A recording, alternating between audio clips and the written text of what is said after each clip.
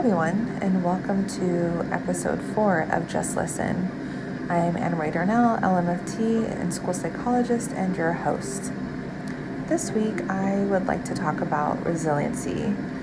I think with everything going on, and I mean especially now with COVID, but just as generations continue to ebb and flow through this life, I noticed that resiliency is not something that has been taught.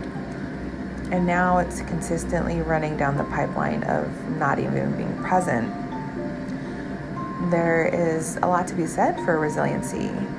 A lot of things can help you if you're resilient and able to work through things and have coping strategies, or just not have it take it like so personal for yourself. Working with, clients and teens, I noticed how much of resiliency is not present in today's society. And a lot of the time, we as a society and people are just continuing to push things through and not really building those strategies for people to become resilient. And it just creates it's a block for people, because then they're not able to work through things, and then it just becomes a struggle consistently in life for them to be able to work through things if they don't have resiliency. And resiliency is not saying just move past and don't deal with it. Resiliency is saying finding ways to cope through it, strategize, work through it in a positive way, so it does not consistently negatively impact you, and that you're not consistently in a heightened state of, anxiety or depression or any kind of heightened state of emotion, because you don't have resiliency to work through it. And these are things that we can implement young, and I think need to be implemented young. Resiliency is important. It's a part of being able to face, adversity, trauma, and stress, and things that we can teach our children when they're young. I think a big thing, and I've talked about this in the past, is to normalize, feelings, allowing feelings to be processed and allowing them to have these feelings. Other generations have really been taught the opposite. Oh, you shouldn't feel sad. And even now, I think we say this: you shouldn't feel sad. Why do you feel depressed? Your life is fine. People should be allowed to feel their feelings. And it should just be, what are you feeling? What's going on? And allowing that, and what can I help you with? And what can I support you with? And what coping strategies can help you work through this? When you push people to stop feeling their feelings, and you push people to just push through it and not actually sit or work through it, then, they're not able to really understand them. So some of the things I'm looking at in regards to resiliency, and this is specific for working with kids, but even if you want to teach your teenagers or work on it for yourself, one of them is remembering bad feelings don't last and have a purpose and prompt us to do things differently.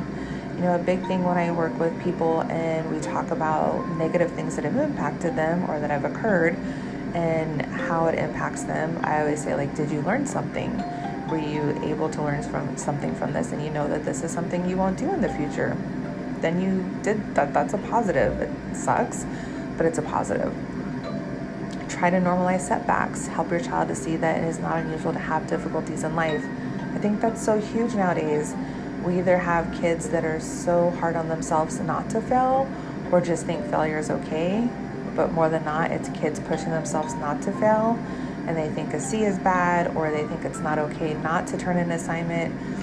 And, along with just what is happening in the world, but life is more stressful than it was 20 years ago, just in general.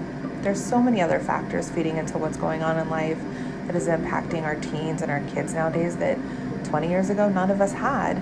And I think taking that into account and allowing them some leeway and teaching them it's okay that things happen and they have setbacks and they can work through it.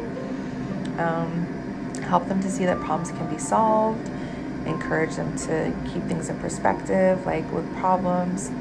I think, a lot of teenagers are very much here and now and in the present, which is totally understandable. They're teenagers.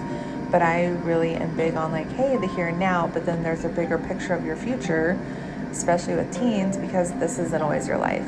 You're only going to be in high school for so long. these people in high school will only be in your life for so long.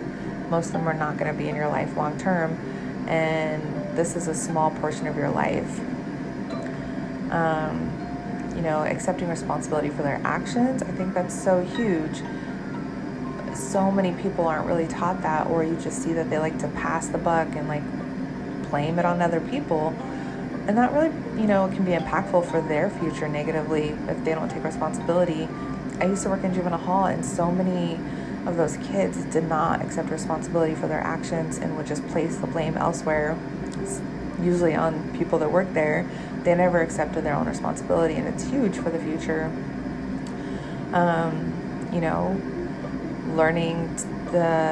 Encouraging them to, when they're frustrated, that, it's okay to be frustrated, and to like work on where they're at in that place, and providing support, right? I think that's huge. Always being on their side and just being there to let them know that they have somebody that cares about them and is willing to give them advice and support them. And then creating a positive environment. Those are things like for kids, but if we're talking about other ways to build resilience even as an adult, like relationships, building positive mutual relationships, adjusting your attitude in crisis, I think that's huge. When we're in a crisis, usually our thought process, kind of like earlier with teenagers, is very much here and now. Oh my God, what's going to happen? But if we try to adjust that thought process, or even take a step back and review it, we are able to really process it and work through it better. Take actions, think things in perspective. Perspective is to each their own, of course, but sometimes it takes somebody outside to really make you see things. Gratitude, physical fitness, mental fitness, build goals, and know yourself, and take care of yourself.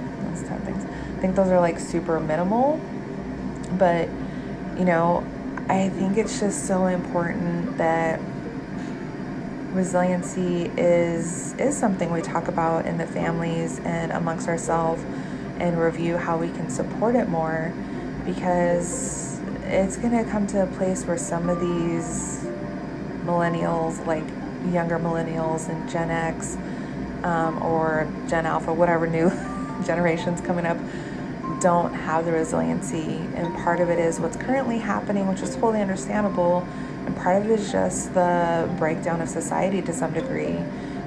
There's not a good family structure anymore, a lot of divorce or separated parents, and I think the key thing there is still providing good co-parenting. And it's not so much about, you as a person anymore, or should have never been, but if you are separated, it becomes about being a good co-parent towards your kids. If that doesn't happen, that just, creates such a negative situation for the child in the future. Like when I talked about an abandonment of trauma, and here it goes, like a lot of these kind of connect together, the resiliency, some people are able to be resilient past any kind of trauma or situations like that, and some people aren't, or even if they are, certain aspects are not able to work for them. But resiliency is so important, and building that in your child and building it for yourself. It's so important, like even for yourself, to be mindful of like, this is not going to always be this way, or, I had a bad situation, and what can I do better, or what can I change? I think those are key things to constantly be mindful of, especially as we're like raising the next generations and we're working with the next generations, especially as like COVID is continuing to happen and those situations are happening, because they're all impacting us. And we need to build this skill early on and constant in order to build a generation that's able to work through things. And I'm not talking about bounce back, you're fine, nothing happened. I'm talking about being able to process and work through it in a manner that doesn't provide, such a negative aspect to them, that they're able to reduce anxiety and reduce like negative situations that are impacting them. And that's huge, because that's not currently happening. A lot of students I see are just very much like, here now, this is the end of the world, what am I going to do? And it's something that's been kind of like built into them instead of the opposite of building resiliency. So I think that's important. And I don't think it's talked about a lot. I think we're just talked about push through the day and we're fine. And instead of like, what are tiny aspects that we can help to build this skill? Because it is super important. So in ending, I have this quote, and I hope it kind of works for what I'm talking about. But it's Paula McLean, and it says, "My life was my life. I would have to stare it down somehow and make it work for me." And I think that's important. You know, each as individuals, our lives are our lives, and we have to find ways to work and manage through our life as we're faced with adversities. And how can we do that? And how can we build that in our future generations? So I want to thank you guys for listening, and I hope you guys continue to listen and have a good week. Again, this is just informational. If you feel that you need any other support, please reach out to local, supports in your area or therapists, any kind of resources you have in your area. Bye.